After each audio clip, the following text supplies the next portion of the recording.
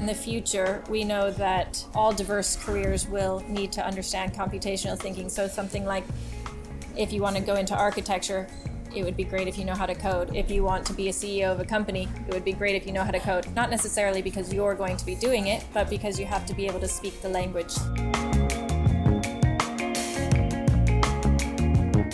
Welcome to Tech Talks. You have just heard from Elizabeth Tweedale. She is our guest today. She is the CEO and founder of Cypher. Hopefully that gives you a bit of a taste of what to expect in the show. This is the bi-weekly podcast that debates the latest challenges facing emerging digital and tech spaces with guest expert insight from leading figures across the industry. Whether you're in the space or just listening for the love of tech, this is the podcast for you. I'm David Savage, and today I'm not joined by Jack Pierce. He has a cold. So, Robin Keegan. You sound disappointed when you say that. I am not disappointed. That could not be further from the truth. Although you said you're not feeling particularly well. I'm not. I don't know if you can hear it in my voice and my throat, but I sound really nasally and bunged up. So yeah, it's kind of come out of nowhere though. Yeah, I thought it was a hangover, sound but it's pretty not. Awful. Only I'm allowed to say that I sound pretty awful. I thought it was a hangover, but I don't think it's a hangover anymore. I think I'm genuinely ill. When did you last drink? Saturday. Yeah, that would be a fairly extreme hangover. It would, wouldn't it? I don't get hangovers. But obviously, it looks a bit suspect me coming on a Monday saying I feel ill. You've been drinking on the weekend. Well, if you've been drinking on Sunday, yes. No. Drinking on Saturday. Felt ill on Saturday. I woke up on Sunday thinking it's just a hangover, but then it got late at night. And you can always tell the difference between a hangover and being ill.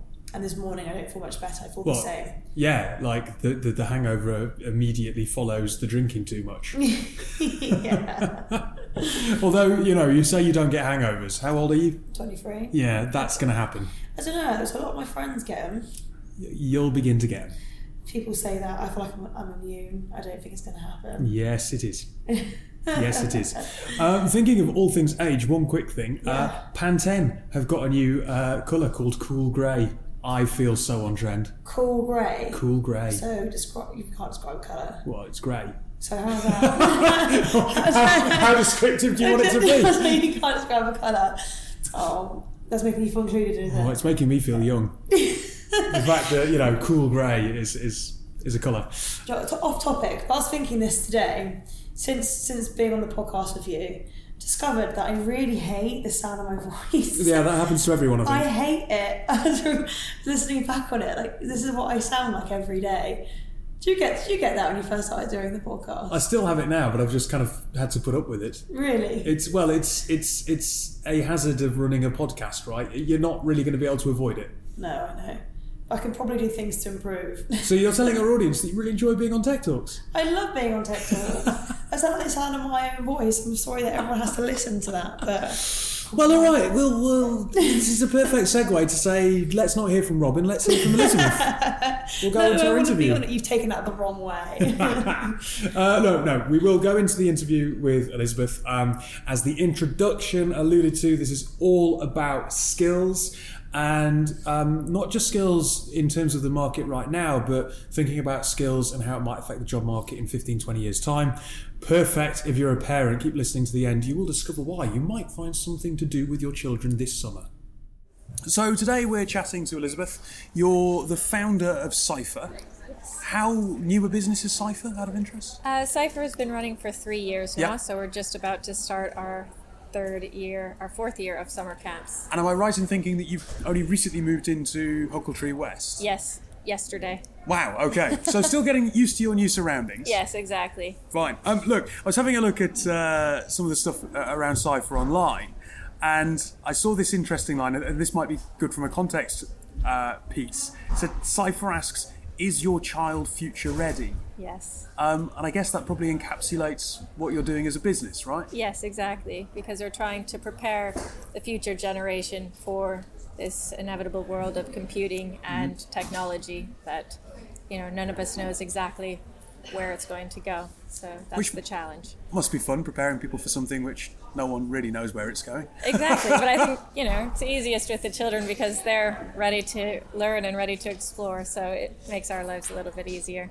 Out of interest, what's your own background? Because you're obviously not British from your accent. Yes, I'm American, Yep. but I've lived in London for 11 years. But my background is in computer science and art, and then I have a master's in architecture as well.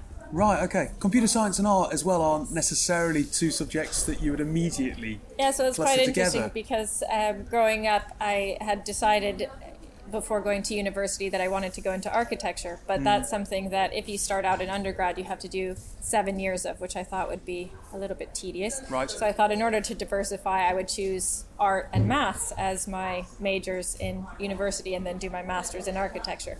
But one of my first courses in my maths major was Computer Science 101. And I loved it, so as soon as I took that, I switched my major to computer science. I still had a math minor, but Right.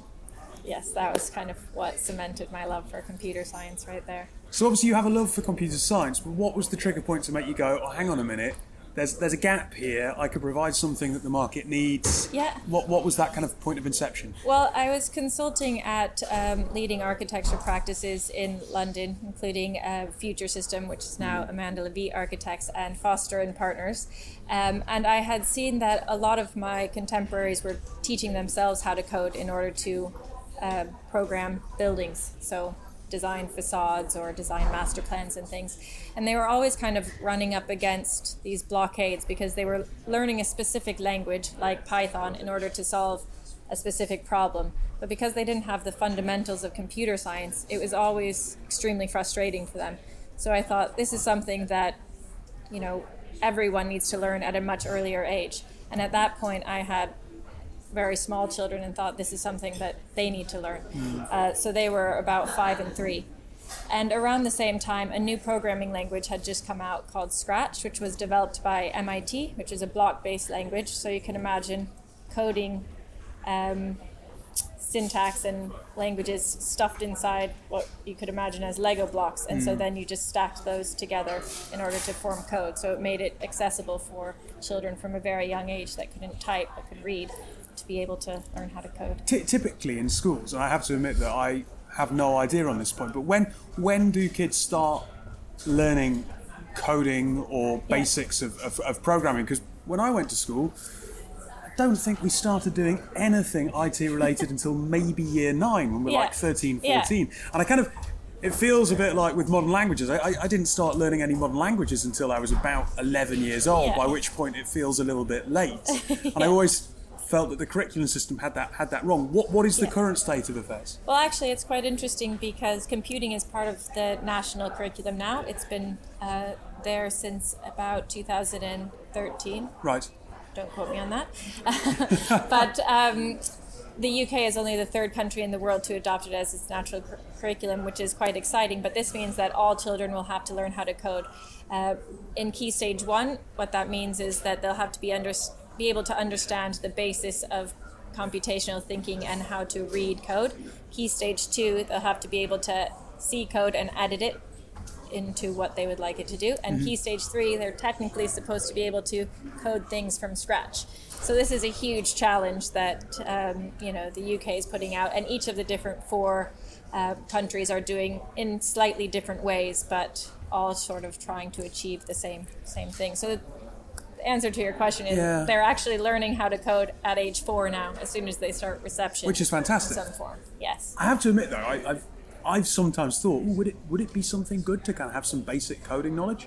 And I always kind of think, oh no, but I'm rubbish at science and maths. Like, I studied history and French and geography, and I studied politics at university. I'm a humanities student through and through, and I've always kind of gone, I don't think I'd be very good at that. Well, is that a common misconception? I think that is a common misconception, and one of the beautiful things about computer science and computational thinking is that it plays to any mindset, because there's no one way to solve the problem. So I think one of the frustrating things about people that don't have a maths brain is that if you don't know how to solve the equation in the right order, you're never going to get there, and that's just not how your brain works, because there is actually only one way to solve that algebraically. But with computer science, you can get to the same answer through multiple different ways. So for example, if you were asked to draw a row of 5 stick houses, you could either draw 5 boxes in a row followed by 5 little pointy roofs, or you could draw one house followed by the next house, followed by the next house, and get to the same problem. So I think that's one of the nice things about computer science, and it's just about showing children that, it doesn't necessarily matter your mindset, but actually it's just problem solving. So look, put into practice. I kind of joke around a little bit about my misconception, but I suppose thinking about not only the misconceptions around STEM, but also gender bias when it comes to technology jobs. Do teachers and parents share those misconceptions? Because I was hosting an event not too long ago where they were talking about the fact that actually the pipeline issue is removing the barriers that teachers and parents are throwing up and stopping their kids effectively exploring these subjects further. Yes. I think one of the things that we like to talk about at Cypher is the diversity of the types of careers and industries that will be utilizing things like coding.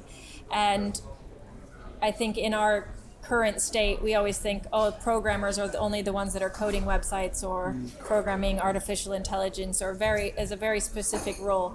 However, in the future, we know that all diverse careers will need to understand computational thinking. So something like, if you want to go into architecture, it would be great if you know how to code. If you want to be a CEO of a company, it would be great if you know how to code. Not necessarily because you're going to be doing it, but because you have to be able to speak the language. So one of the challenges that we have is not only educating the children, but parents and teachers that this is something that, despite whatever career path your child wants to take, having a foundation in computer science or computational thinking will be helpful. One story that I love is I have a friend that owns a tea business, and she was redeveloping her website and was quite frustrated at one point because she couldn't actually speak to the developers. I mean, she's the CEO of a multinational tea company. Why would you need to know how to code? But I said at one point, well, why don't you go away and read one of my books about the cloud and databases and things like that. It's a book for 5-year-olds that I co-wrote. And she went away and she came back and she said, you're right, that was for 5-year-olds. But actually now I can speak to the developers, so I know that the cloud is not up in the clouds. It's an actual database somewhere. And so they could actually just have the conversation about what needs to get done. So even in that example, where you'd think somebody that owns a tea business, why would they need to learn how to code or learn about coding? Well, it's because that's the language of the future, and that's what everyone will need to be able to do. So you talked about the mentality, which is quite interesting because we were doing a podcast only a couple of weeks ago. In fact, it's going to be the podcast that's released tomorrow at the time of recording, which is Independence Day. Oh, nice. Which is with another American, the EMEA CEO of Yext, who was talking about the fact that having a framework or understanding of coding does change your mindset. But you said there are different approaches to numerous different problems through computer science, and men and women approach problems in a slightly different way. So how does that affect the way that gender approaches some of these issues, and how does that affect the way that people think of problems through computer science? Is it that, I suppose, the theory of how you approach a problem through computer science is more important, or is there some interesting divergences in the way that men and women approach it? Well, I love that question because it reminds me of one of the first lessons that I ever taught, which was for a room full of 6 boys, and these were the type of kids that would become computer scientists whether we help them or not. Right. The gamer geeks, and I completely related to them because that was me as a child. Right. But approaching this lesson, which was essentially making a Space Invaders game, but using Scratch, they were all fighting to get done the quickest, have the coolest looking rocket ship, and score the most points by the end of the 1-hour session. Flash forward to the next term, when I was teaching a room full of girls, the exact same lesson plan, and it took them probably twice as long to code the same lesson. However, the complexity that they had added into their game was much more broad. So, for example, they had cupcakes falling from the sky instead of just the typical round bullet that had no design. And if the cupcake hit the alien would get a little bit fatter and say yum at the same time, and it could move around. So it was actually thinking, why are we making this game and what does the game do? So even though it was the exact same set of code and they were trying to get to the exact same outcome, they were approaching it in two very different ways, which I find extremely interesting. Which I suppose is a wonderful argument for inclusion in the workplace, because Exactly. you're going to have that, right, we need to get to the goal. Yes. And so it's not saying And that actually complexity. we need more women in, it's actually that women and men need to be working together to solve these problems, because it's great that the boys were still pushing forward, pushing, competitive, but the girls were also asking why and how do we, dive deeper into this and kind of getting the complexity there. So actually by bringing the two together, we're going to get to a much better state for the future. So last point, and this might bring a little bit of your business goals back into the conversation, but if we're thinking about the future of work and we're thinking about how AI is seen potentially by a lot of organisations and might disrupt working practices, what do you see future jobs looking like, and how does that relate back to the work that you're actually doing on a day-to-day basis with your clients, your customers now? Yeah. Well, at Cypher, we teach children between the age of 5 and 14. And it's quite interesting because some of the feedback from our parents is that they are more comfortable with technology than the parents themselves. And one of the misconceptions about AI is this kind of fear-mongering that AI is going to take over our jobs, which is actually not the case. But there are going to be automation and artificial intelligence that take over some jobs, but it's us as the humans that are going to be programming the AI and actually working alongside those algorithms, because artificial intelligence is not to the point where it's broad and can do everything. It's developed for very specific tasks. So my previous company, which is called GoSpace, which is still up and running, is artificial intelligence for the workplace. And so it's the spatial adjacency of how teams get together in big office space. And that is a patented piece of software of AI, but it's for a specific purpose. So there's no reason to be afraid of it taking over. And this is something that we're teaching children at Cypher, is that artificial intelligence is a tool that we are actually yielding as humans in order to make our lives simpler. But that doesn't mean that they'll be taking over our jobs per se. It's just that those jobs will have to be evolving into other things. And I think that's something that children actually love and can understand. But it's something that in our generation, the parents, that we're kind of terrified of, because we think, oh yes, maybe that's my job. So look, if you are a terrified parent, just on a very last point, you said there you're working with children between the ages of 5 and 14. Are you working in conjunction with schools, or is it kind of private tuition? How could a parent who's a little bit nervous but wants their kid to understand this sector a little bit more get involved? So we have camps every holiday time, right. Which is quite exciting because the children are off essentially all the time, every other month. Well, that solves a problem for many parents, yeah, right? So it's not only that we're preparing the children for the future, but it's also the problem of childcare. Yeah. What do you do with the kids to also keep their little brains active?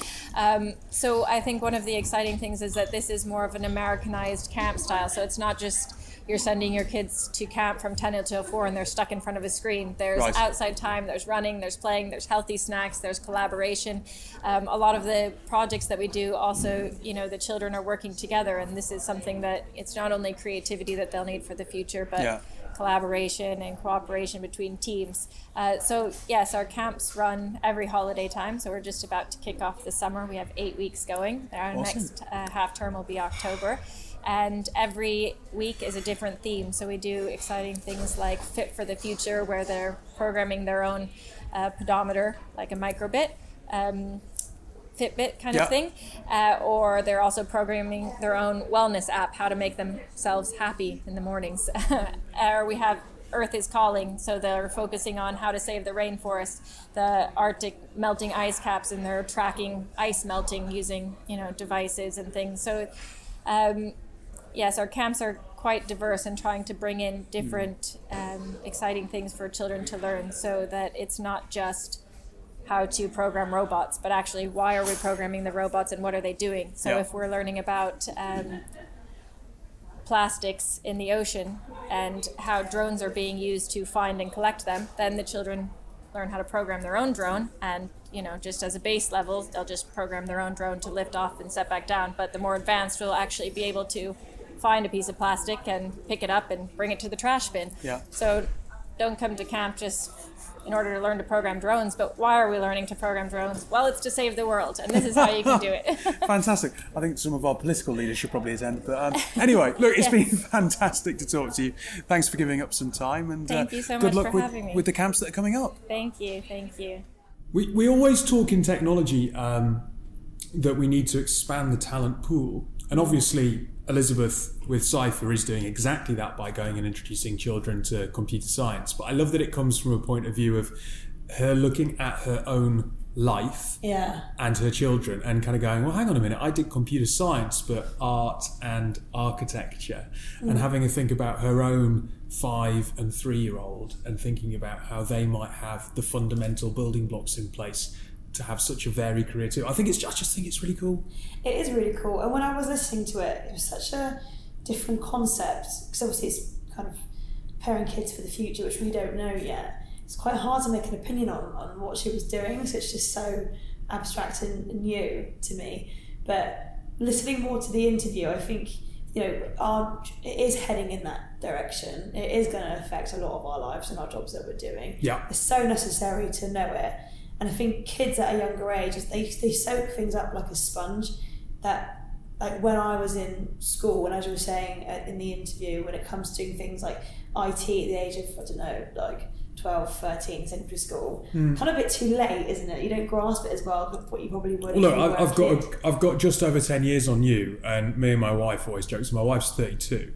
We always joke that IT in school, it was like the computer was wheeled in like it was some kind of sacred relic. You know what? You laugh about having the 10 years on me, but when I was in secondary school, we had those massive computers as well, at the back extended out for as long as you can see, and glass screens. We had those. Yeah. They were a nightmare. Like when I remember my mum getting our first computer when I was a kid, and you can go make a cup of tea whilst the next page was loading. Yeah. Yeah. Ridiculous. It's crazy, but yeah. It's funny because that then informs my opinion. Like I said in the interview, it informs my opinion of what even computer science is, right? Computer science. I always think of things like War Games, which is this very geeky but very cool 1980s film starring Matthew Broderick, all about this guy who basically plays nuclear war games with this artificial intelligent computer, right?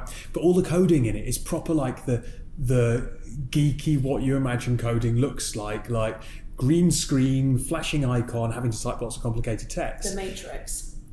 But worse, because it doesn't look cool. And then you hear that there's this language called Scratch, which is literally block building. It sounds like Lego, which is accessible to young children because you don't even need particularly complex language skills because you're just placing blocks on top of one another, and it's giving children quite literally the building blocks of computer science. Yeah, I've never heard of it before. I hadn't. And I want to read her book for 5-year-olds. Because it sounds like it's my level. It would really help you out, because it seems to have our friend and to quite an extent. Because I don't know what it is and the impact it has. Because you hear of it a lot working in tech recruitment. Yeah. But actually, the impact it has on day to day in the future, it just goes over my head. And actually, it'd be quite good to learn something like that, because I hear more and more that's the direction that we're going in, and how useful it is to have a skill like that. And clearly, it is. But well, I think it's quite scary, right? I'm a humanities student. You're a law student, right? Yes. Our skill sets at the minute are set to last us probably the next 5 years worth of employment. But if you look at your professional shelf life, it's getting shorter and shorter and shorter all the time. They reckon in 10 years it might be 18 months. In 10 years' time, we might need to have some basic grasping of coding, even if we can't necessarily do it, be able to speak in the right terms to survive in the working environment. And that scares the bejesus out of me, because I underplay it a little bit in that interview. I am rubbish at anything that doesn't involve words. And when I mean words, I mean like English words. Yeah. And even then, I can make mistakes. So the idea of having to understand coding and that kind of analytical, mathematical side, that's never been a strong point. So it's actually really, it's almost a relief to hear that there might be a way into it that's a little less daunting. Yeah, but also I think as well for our generation, that's going to be slowly trickling into aspects of our lives. That 10 years time, when it gets to that more advanced stage, probably be a lot more comfortable with what's going on, because just little things here and there getting added into your daily routine and your jobs and your life. Whereas learning at school from such a young age, you're not going to know any better, and you're going to be naturally more adept to these skills because you're taught it. Like, I kind of see it similar to learning a language. Like, the best time to learn it is when you're a kid and you just soak up things like a sponge. Well, yeah, you have a natural acquisition in your head that gets switched off around the age of puberty, they reckon. And I think that's the exact same for probably something like this. If you so you're saying I am past it? Huh? Yeah, but I'm past it too. We're in the same boat on this one. We're on the same boat. Well, maybe if it's building blocks, I can get my head around it. Yeah, me too. Well, I'm the same. When I was at uni and college and school, I was a lot more better with like creative writing and subjects like that. But maths, science, I was absolutely rubbish at, and that's the same for computers. Couldn't do it at school. There we go. How awesome is the example of the girls and the boys and Space Invaders game and the cupcakes? I loved it. I wasn't surprised though either, were you? Yeah, no, in a way I kind of was, to the degree. Actually, we talk a lot about let's get gender balance in technology, and it's not that we ignore that there are obvious differences between men and women, but there are differences between men and women. That's not to say that one's better than the other. I love that this paints such a stark contrast in style, but is the perfect window into why you need that range and diversity in environment to make it stronger. You want, and it's, she says that she was a gamer geek as a child. She probably, it's not exclusively that if you're female, you're going to want to have cupcakes coming down the screen and not be really quick to find the quick solution. Obviously not, but if there's a trend, it would be that obviously girls seem to look for that more complex and broad solution.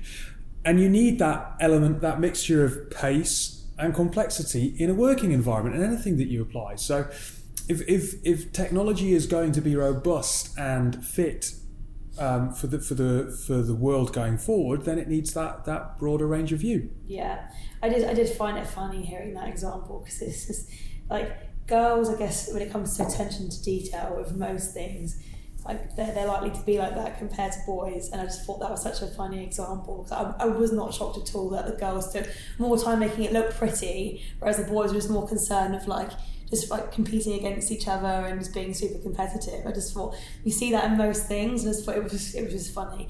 But also I thought it was interesting because there's this whole kind of question mark around why there isn't as many women in tech. Like, what is it? Like, is it the interest that you learn from a young age, or I think it's very much nature versus nurture, with the disparities with it. And I think that was just quite a good example to see. I don't know, I'm not making much sense. I just see what I'm trying to get at. Like, I guess that the industry is always being geared up to that quick to the solution style mentality. If you think about agile and lean, it's all quick, throw ideas together, co-create. But it is about speed. We talk about technology moving really quickly. I suppose the language that we use around technology would suit that very stereotyped idea of a male. The boys creating Space Invaders and trying to get it done the quickest and then play with it. Rather than let's have a think about a slightly more complex but maybe interesting solution. So I suppose the whole language around the industry. That's what I find so interesting. Well, if you go in kind of nature nurture, I suppose the whole dialect and kind of the use of language around tech reinforces that initial boys' view of the world, rather. I thought the whole thing was quite interesting. The little social experiment, wasn't it? It wasn't intended like that. But I thought the outcomes, again, I wasn't personally surprised by them, but I thought they were very interesting. And you're right, I think we do that balancing out aspect of it is really important, because you do need the speed, but you also need the attention to detail, which was good. Look, we're going to go to our advert break. Elizabeth, thank you so much for coming on and being our guest this week. Just a quick one. On August the 22nd, myself, Jack, Ryder, Robin, Sean, the whole Tech Talks team will be at Tech Hub on Clare Street in Shoreditch that evening for a podcast recording. We'd love to do it with some fans of the show. So if you're listening, have a look at the show notes in whatever app you're on, and you should see a link to the meetup group where you can register to come along and join us that evening. There will be beer and pizza and soft drinks, but first and foremost, you'll get an opportunity to spend the night with some peers from the tech community and share some ideas. It is all about culture in the workplace. You might have noticed that last week we launched a new brand, The Tuck Shop, a monthly tech news roundup with some experts that we've had on the show. It's on our YouTube channel, but we were very lucky to be partnered by Disruptive Live in bringing that to you. Disruptive Live are the UK's first and only 24/7 TV channel for the technology industry. Stay up to date with all the latest industry news by following regular shows broadcast live across the Disruptive Live website and social media channels. You can also catch Disruptive Live at some of the largest global tech events, broadcasting from London, Manchester, Singapore and Dubai, to name a few. So thank you from the Tech Talks team to Disruptive Live for making the Tuck Shop possible. Welcome back to Tech Talks. All right, we've had our chat with Elizabeth. Now we're going to have one quick piece of news. Hit me. This is taken from statnews.com. Yeah. It's a long article that I spotted over the weekend on Twitter. Okay. Right. Fitbits and other wearables may not accurately track heart rates in people of colour. It turns out that fitness trackers have a problem. They use green light. I have one. I'm wearing one right now. Well, you're rather pale. No, but it has green light. That's all. Okay. I thought I got a tan recently, but thanks for picking me, Dave. Didn't really think about that. I'm paler. Yeah, okay, dig out that hole. Yeah. So skin with more melanin blocks green light, making it harder to get an accurate reading. The darker your skin is, the harder it gets. I didn't realise it correlated to that. I thought it was more about... I don't know what I thought it was about, but I didn't think it was to do with the melanin in your skin. Because I have one, like I track it quite a lot. Especially when I'm doing fitness and just about my day-to-day. And I thought it was to do with your breathing and your movements and stuff like that. So the heart rate is entirely... They basically shine a light through your skin to have a look at... to almost have a look at your pulse using light. So nearly all consumer devices that track heart rate rely on optical sensors that continuously monitor the volume of your blood. In between beats, there is less blood volume at your wrist, and therefore more light reflected back to the sensor.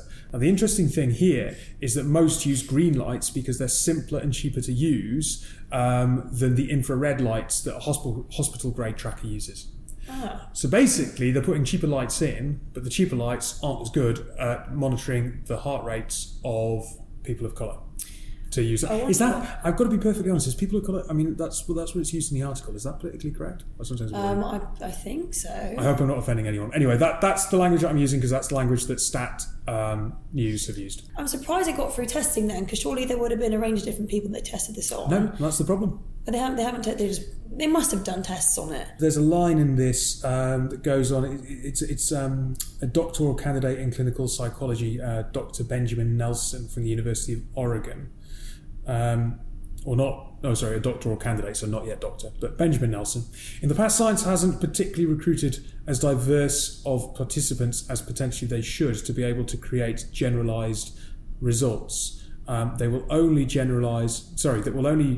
generalise to white Caucasians, but also generalise to different ethnic and racial minority groups. Basically, the testing samples have always been too small. So they noted that larger sample sizes across various different demographic groups may be able to control for different individual characteristics that allow for these devices to become more accurate in the long run. And this is really interesting because going back to the interview with Elizabeth, if we don't get more kids, boys and girls, but also youngsters from minority groups into the technology sector, stuff like this is going to happen again and again. Yeah. It's going to be white Caucasian men building for white Caucasian men. That's why we haven't seen more femtech products hit the market.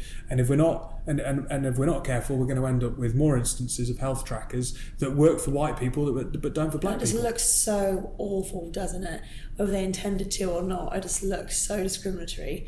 But at least it's been identified, and you like to hope that they would then modify it. And I guess the only way of doing that is installing the red lights then, is that correct? Well, it seems that way. Yeah, I don't know exactly how it's come about. I'll share the article so you can read it. It's quite lengthy. It's interesting though, because I have one and I love this product, and I'd be so disappointed if that was me and it wasn't working correctly. And this isn't just Fitbit. This is Garmin, Samsung, Apple Watch. All of them. Yeah, it just shows that if we don't have diversity and inclusion, this is what we end up with. These things happen. Yeah, that's really interesting. Anyway, on that note, we shall leave you be. Robin, I hope you feel better. Your voice sounds delightful. I like to think I sound husky and sexy, so that's the mood I'm going to go with today. Maybe we should ask a poll. Does Robin sound husky and sexy, or just a bit ill? Oh, don't embarrass me. But anyway, until Thursday, thanks for tuning in.